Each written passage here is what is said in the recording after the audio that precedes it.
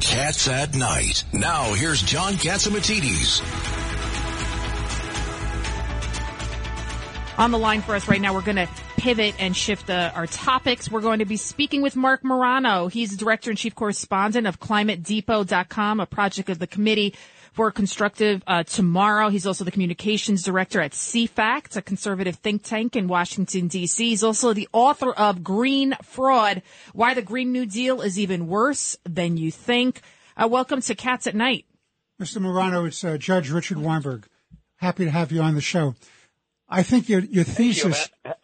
I think your thesis is just wonderful because everybody's going along with this secular religion called the Green New Deal and climate change, and they're not looking at what the real costs are in terms of the economy and in terms of the ability to be energy independent and jobs being lost.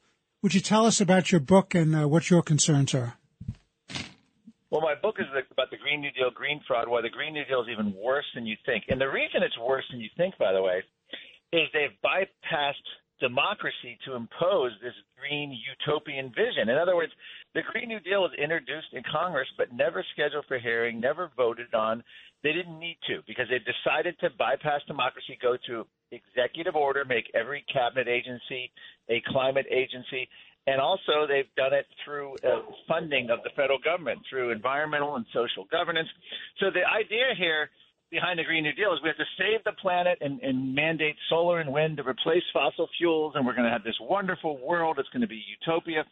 Problem is solar and wind produce virtually no energy compared to fossil fuels. And you can look at our U.S. total output.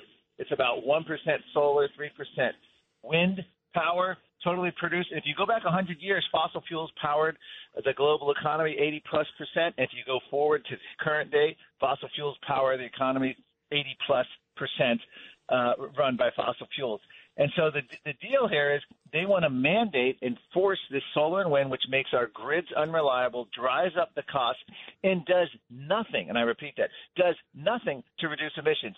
And even to the extent that Europe or the U.S. could show a reduction, all we're doing is offshoring it to other countries by these solar wind mandates. Now, the U.S. has been leading the world in reducing emissions, but we've done it through technological advancements, through fracking natural gas, replacing coal burning. So Mark, when you're looking at the other 20%, what portion of that is not fossil fuels? What portion of that is nuclear? What portion of that is hydropower, which we've had for years?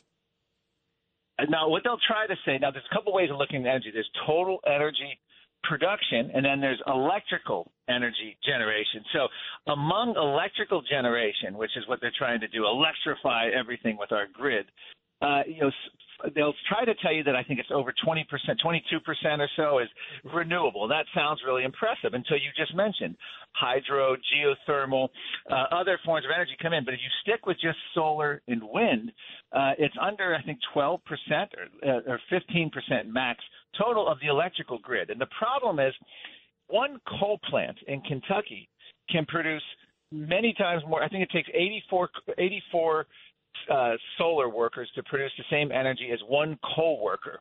In other words, you can add a little bit of solar, a little bit of wind, especially in areas where it may make sense, maybe in Texas or a couple other places offshore if there's enough wind. But of course, you're going to have the same issues you're going to have with, species disruption, whales, clearing forests and all that for solar panels.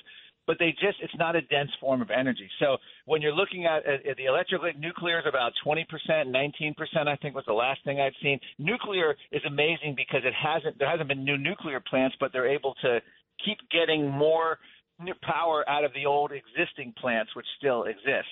And you'd think environmentalists would embrace nuclear, but they don't. And they do in Europe in many places. But essentially what they've done is they've increased the cost of our electricity with solar and wind, which only make us, when you do solar and wind, more reliable on China. 90% of our solar panels come from China. More reliable on rare earth mining for their other agenda, including electric cars for the making of solar panels, but also a lot of other electronics. So what happens here is it's making us more dependent on other countries. Biden begging Venezuela, Biden begging OPEC for more oil because he doesn't want to produce it. He doesn't want to produce it domestically because it would violate the Green New Deal standards. So we end up offshoring our energy. We end up hurting Americans.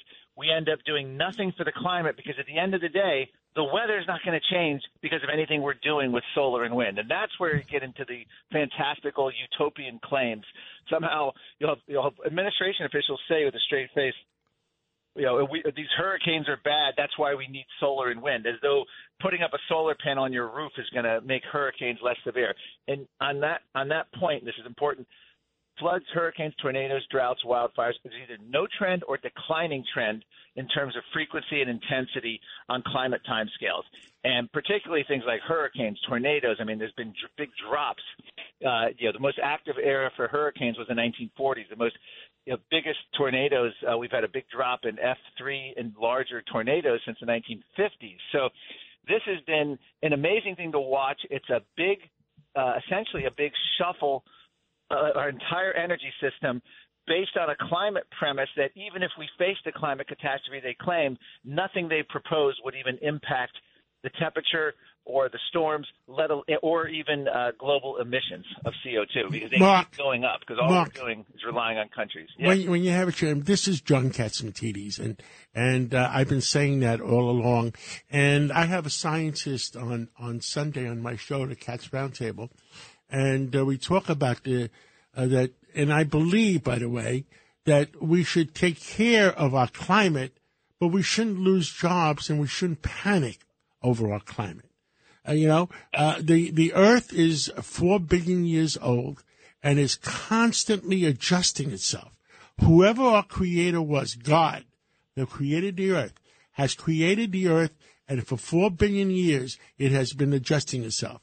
And the number one influence on the planet Earth is the sun, and we have zero control over the sun. Zero control. Mm-hmm. So all this stuff with fossil fuels, how did the previous presidents say it?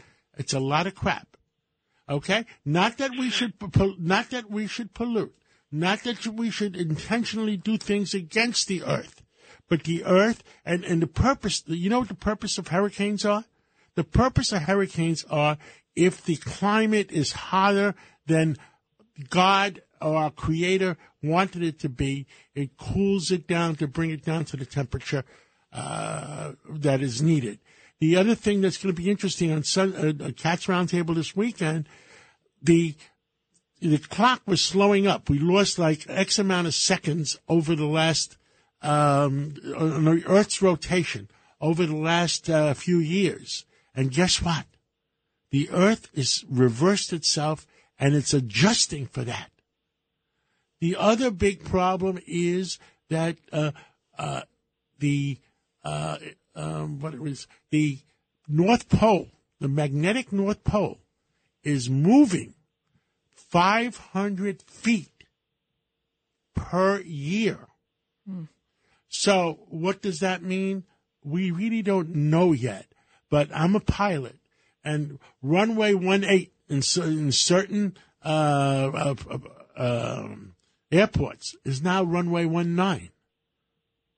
So there's things happening, but the sun is controlling it. It's not really us. And I apologize for jumping in. This is your show. This is your interview. Please keep going.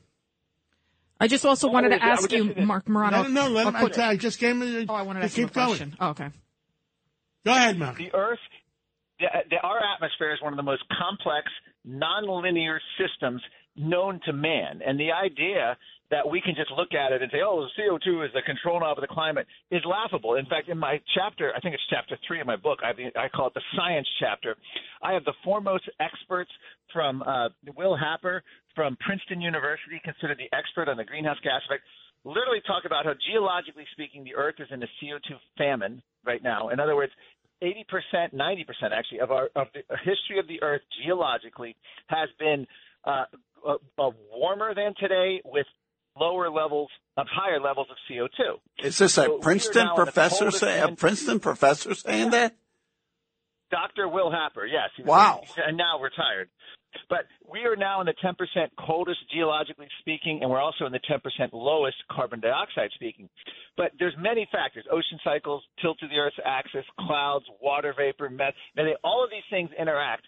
including, of course, as you mentioned, the sun. But the other thing you mentioned is important to note is the United States is among the leaders for clean air in the world. And this is according to the World Health Organization. We've also, since the first Earth Day, when our environmental awareness was raised, have radically cleaned up our air, water, rivers, and improved environment across the board, including endangered species, by the way. We now know how to protect species. At the same time we did all that, we did it with massive economic growth, massive population expansion. So the idea that we are like destroying the earth, at least the United States, is not even close to being true. We are the model for the world. Even the World Health Organization recognizes our environmental gains. Thank you so much, Marc Morano, again of ClimateDepot.com. We look forward to talking to you again real soon. Thank you, sir. It's Cats at Night on the Red Apple Podcast Network.